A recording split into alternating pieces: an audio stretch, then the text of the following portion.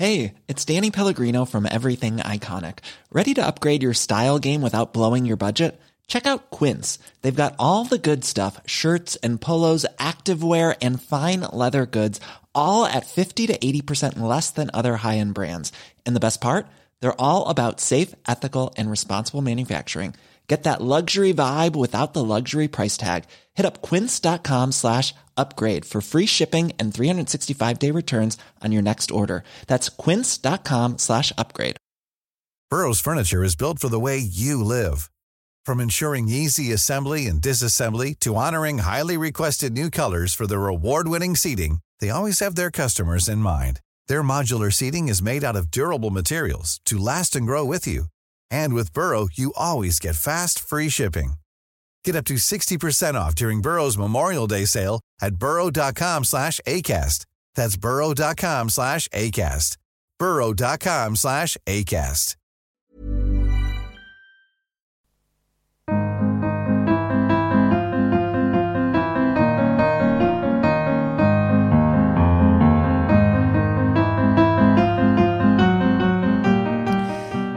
Welcome to the Prospect Podcast. I'm Tom Clark, and this week we're going to be talking to the public health academic Marion Nestle about what we're all getting wrong about our diets.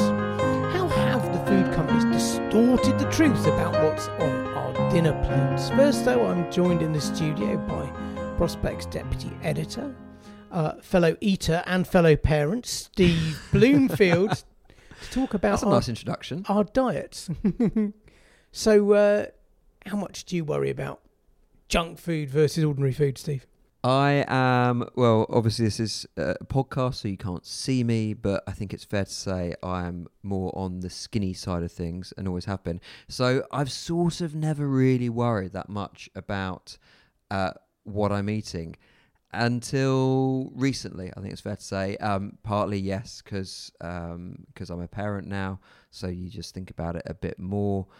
But also, you know, the number of stories there have been and you know, proper rigorous scientific research about what's put in our food, I think has sort of crept up the agenda a lot more, and does make me worried about, you know, what it is I'm eating more so than it might have 10 years ago. I mean, I feel a little bit like, I mean, I'm fussy in some ways. I'm vegetarian, have been since I was 18, and so, you know, I do have some of my own rules, but I feel that the rules people impose on their kids, I'm not sure your kids yet quite going to parties where there's great big piles of sweets and stuff. I think people worry too much about, you know, particular types of sugar. For example, like people think that chocolate's wicked and evil, whereas fruit, which has also got a different type of sugar in, is okay. And I know fruit's got some good stuff in it as well, which isn't there in a chocolate bar, but I do wonder whether there's a lot of kind of snobbery rather than just science in what people think about what their kids are eating.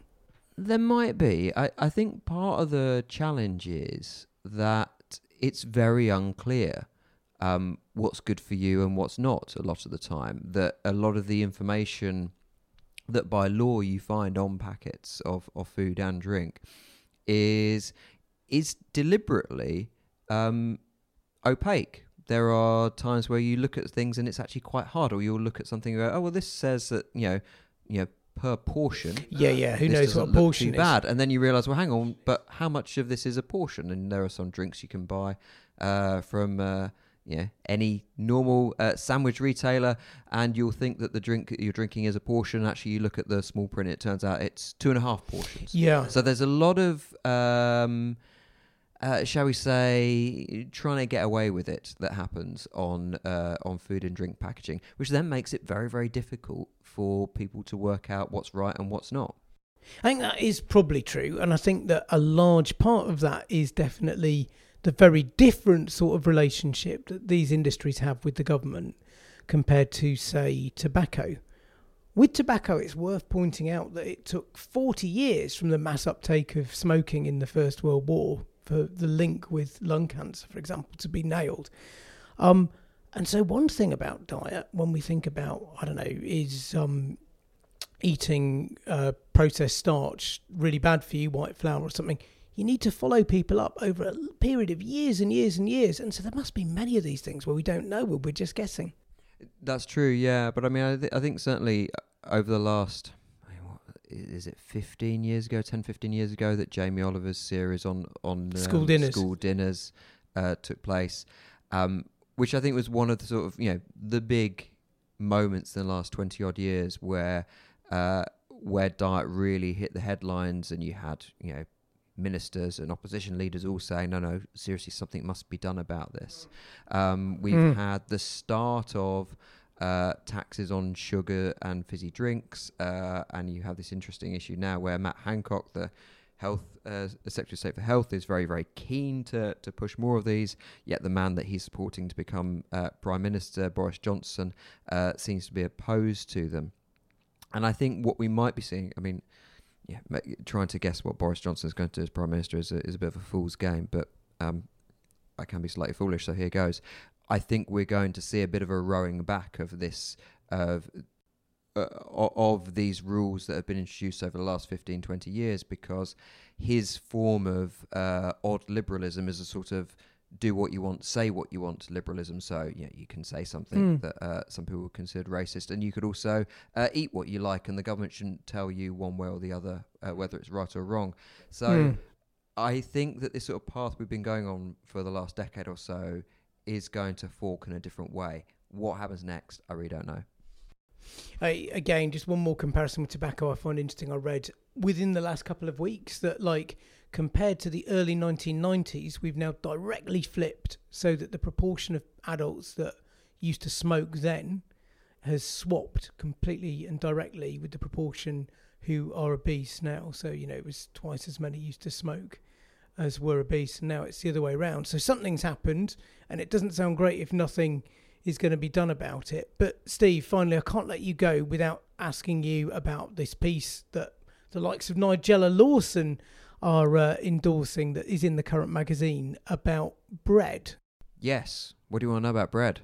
Natural bread versus the bread most of us buy. What's the difference? So, Dan Hancock's, who is a writer who, in fact, this is the first piece he's done for us here, has done a big essay on the battle over bread. So all of us pretty much eat bread. 97% of the population will eat bread during the course of a month.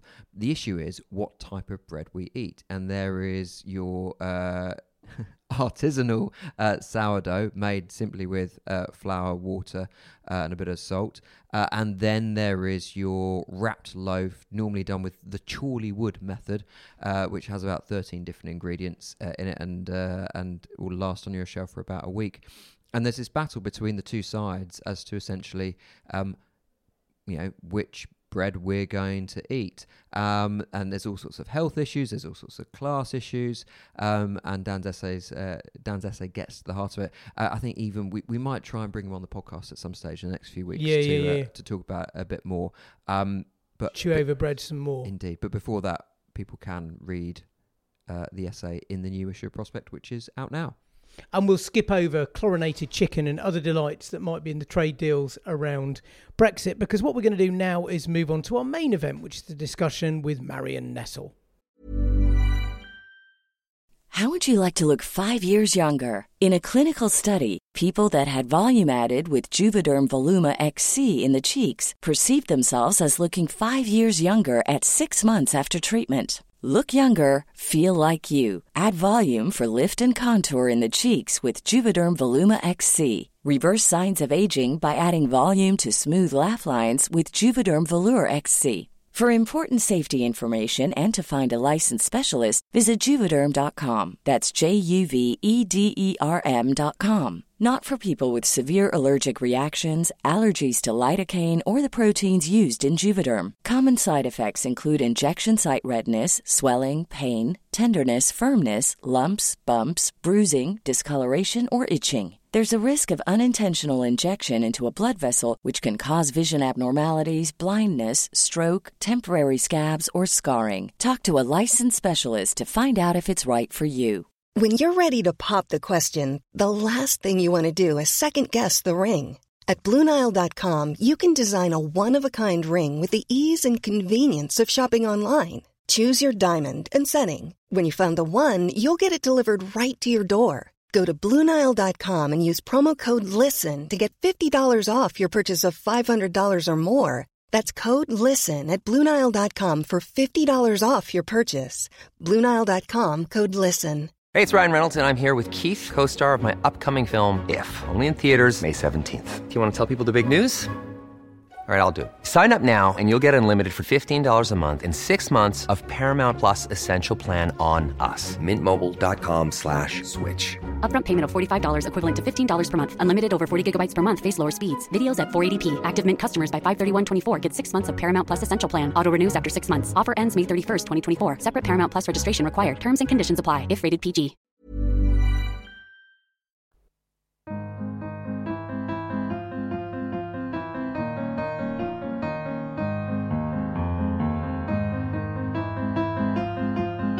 So tell us a little bit about the reasoning behind unsavory truth. You talk in your introduction about this analogy with tobacco companies and pharmaceutical companies, and no one's really done the same level of scrutiny on the food industry. Is that fair? I think that's fair to say. I saw it as a big gap.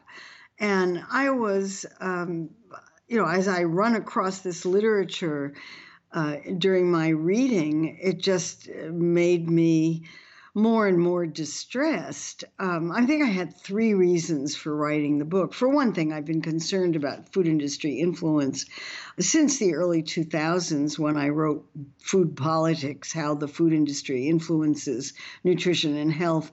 That book was inspired by my going to meetings about childhood obesity and having everyone talking about how important it was to educate mothers about how to feed their children better, as if food industry marketing didn't exist and it was completely invisible and nobody realized that billions of dollars were being put into trying to convince people to buy products that they didn't need and weren't going to be good for them, and nobody was noticing. So that was what Food Politics was about. And then when I was writing Soda Politics, which came out in 2015, I kept running across research that had been funded by Coca-Cola for the purpose of discrediting the idea that sugary beverages were associated in any way with obesity and type 2 diabetes. And also discrediting any research to the contrary, clearly trying to cast doubt on the research. And that's a standard tobacco industry strategy. It's part of the tobacco industry's playbook, is to cast doubt on any potentially negative research. And I thought, oh, look, the food industry is doing exactly what the tobacco industry was doing. And then this article came out in the New York Times about how Coca-Cola was funding a group called the Global Energy Balance Network, which had organized in order to argue that physical activity was more important than diet and what you eat and in obesity. And that group had just neglected to mention that they were funded by Coca-Cola. And when that became obvious, there was this big scandal about it. And a lot of reporters called me and said, what do you think of this? And they were kind of shocked that Coca-Cola would do this kind of funding. And I thought, if they're shocked, I have another book to write. I mean, you talk in the book about Coca-Cola as a case study in and of itself, but I mean, you couldn't write a book like this without talking about sugar in general.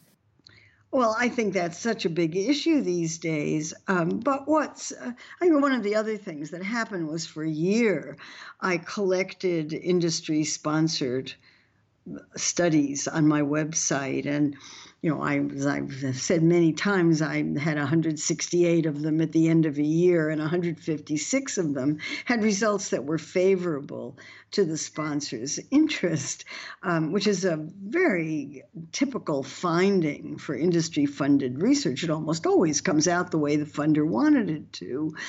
And what surprised me about that was not only the number of studies that's so easy to find, food industry funded studies with favorable results that I can recognize them from the titles, but also how many companies are doing it. It's not just Coca-Cola. It's dozens and dozens and dozens of companies and trade associations for products who are eager to use this kind of research for marketing purposes. I mean, I think we should say, although the content of your book focuses on the United States, many of these themes are international and certainly resonate here in the UK. You have these tables where you break down some of the sponsors who are funding even conferences and nutrition education events. I mean, that's something that would be quite shocking to your average consumer. Well, you would think it would be shocking, but it's actually quite normal. It's normal to have nutrition conferences sponsored by food companies, and it's normal to see journal supplements on nutrition and health issues that have been sponsored by food companies, as if that sponsorship had nothing to do with what was said. I go to meetings of nutrition societies in which there are food companies sponsoring sessions during the regular scientific presentations. And you know when you walk into one of these that there's not going to be much critical thinking going on about the product that's made by these companies, and that they're really about marketing. And I think that there's something about it that's just invisible to people who are in the profession. They just don't see it. And so I wrote the book in hopes that it would at least raise questions among my colleagues. Let's talk a little bit about the effects, or maybe how some of the effects of this process manifest when it comes to what the consumer in both senses sees. You have a couple of examples where you talk about so-called miracle foods, so blueberries and what I would call pecans, but you might pronounce pecans, the nuts. Yes. Yes, actually, the pecans are interesting. Yeah, I mean, they're a very good nut. I like them a lot. And I spent a lot of time talking to the executive director of one of the trade associations for one of the states that grows pecans. And he was pretty straightforward that they want to sell more pecans. And one really terrific way to do that is to have research that demonstrates that people who eat pecans have lower rates of heart disease. And so you can advertise pecans as something associated with a reduced risk of heart disease, and nobody questions that very much. We love health claims. And everybody loves health claims, and they work really well in selling food products. Whereas if you gave it even a moment's critical thought and think, wait a minute, if I eat 3 or 4 or a handful of pecans a day, just a couple of 100 calories worth, that's going to make a difference in my health? Really? When we know that health is the result of everything that you eat, drink, and do, not just one food. One food can never make that much difference. It does keep coming up again and again, though, doesn't it? I mean, we have acai berries, avocados, kind of quinoa about 10 years ago. You may have different trends depending on where you're listening to this podcast, but the idea that one food will contain something that will transform our health, it's still so pervasive. Yes, in the States we call them superfoods. And the object of the game is to be able to characterize your product as a superfood. And you can say, well, what's wrong with advertising blueberries, pecans, avocados, grapes, pomegranates, mangoes, anything that you can think of? What's wrong with advertising those as superfoods when they're all good for you? And I guess the answer is nothing, except it's not science, it's marketing. There's another aspect to this, though, which is a little bit broader, where you talk about the idea of the part of our health we should be most attentive to also being manipulated by food industry lobbying, or by different groups of doctors who put forward certain concerns and others. I'm thinking of the advertisement you show, the cholesterol kills advertisements, where they invite you to find out the truth about eggs. And then you have marketing that comes back and goes, I know eggs are back now, eggs are good again. But that idea of, should it be your cholesterol? Should it be how much fat you're eating? Should it be how much sugar you're taking in? Which part of our physiology is at the fore also depends on who's funding what. Well, I think all of these questions, which are of great concern to large segments of the public, are greatly influenced by who's paying for the research. I think it's the first question that needs to be asked whenever you're talking about a single nutrient or a single food. In the case of eggs are particularly confusing because most of the research recently on eggs and health has come from studies sponsored by the egg industry, and it's been very difficult to sort out whether these studies make sense in the light of everything else that we know about it. Eggs are one food, and I think the studies could go either way depending on who the subjects are that are being looked at. If people are eating healthful diets and they're eating eggs, they're probably going to be just fine. If they're eating unhealthy diets and they're eating eggs, they're probably not going to be just fine. Very, very difficult to sort this out. And nobody has a public interest in sorting out those kinds of questions except for the companies that are selling the products. That's part of the problem. There's not enough money in nutrition research to look at the kinds of questions that consumers are interested in, which don't have a whole lot of scientific interest, but are interested from maybe a public health standpoint. I wanted to ask you about funding, actually, because you talk about the Women's Healthy Eating and Living study that you were involved in, I believe, and how many millions of dollars it actually took to fund a large-scale, rigorous study of that kind. Oh, yes, and that was 25 years ago. It's much more expensive now.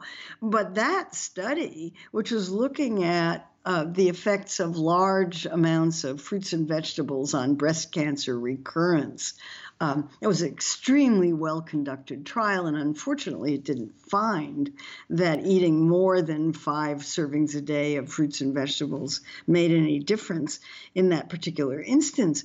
But it cost $30 million to run that trial over a 14-year period, an enormous amount of effort. And you can't do too many of those. That kind of money just doesn't exist. And when it does, it has to be a really, really important subject. There was a recent example in the United States of a study that was going to cost about $100 million to look at the effect of one drink of alcohol a day. And that study turned out to be sponsored by 5 alcohol companies who had essentially been promised that the study would come out and show that one drink a day reduced the risk of heart disease. They weren't going to run the trial long enough to find out whether it had alcohol had any effect on breast cancer risk.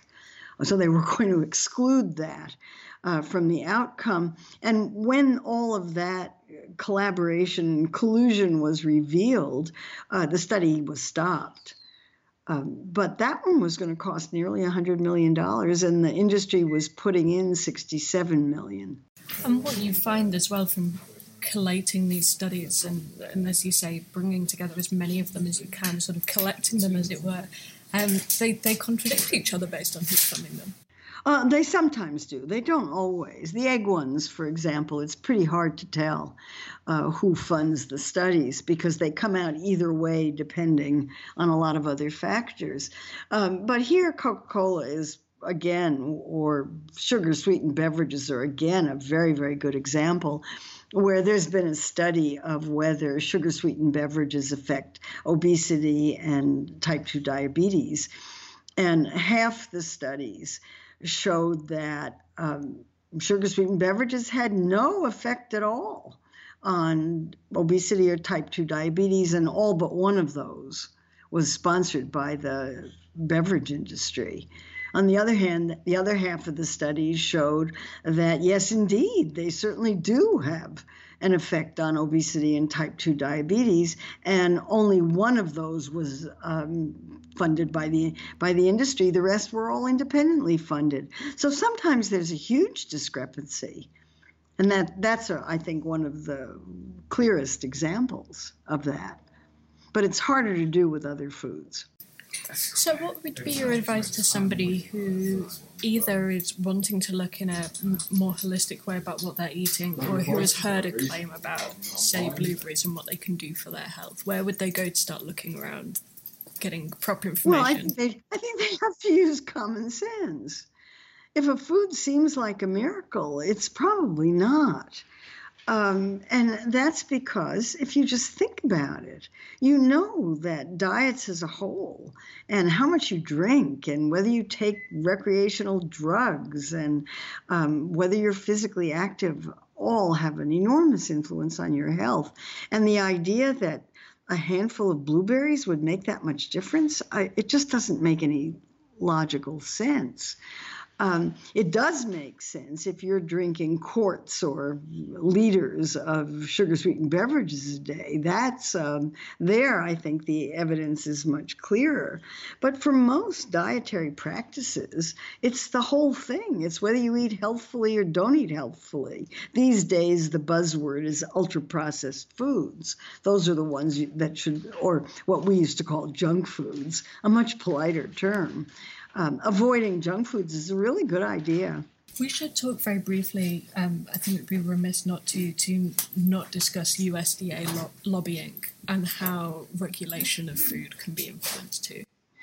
Well, the USDA and the Department of Health and Human Services are in charge of dietary guidelines, and we, in the infinite wisdom of our Congress, are required to produce new dietary guidelines every 5 years, a process that has become increasingly politicized.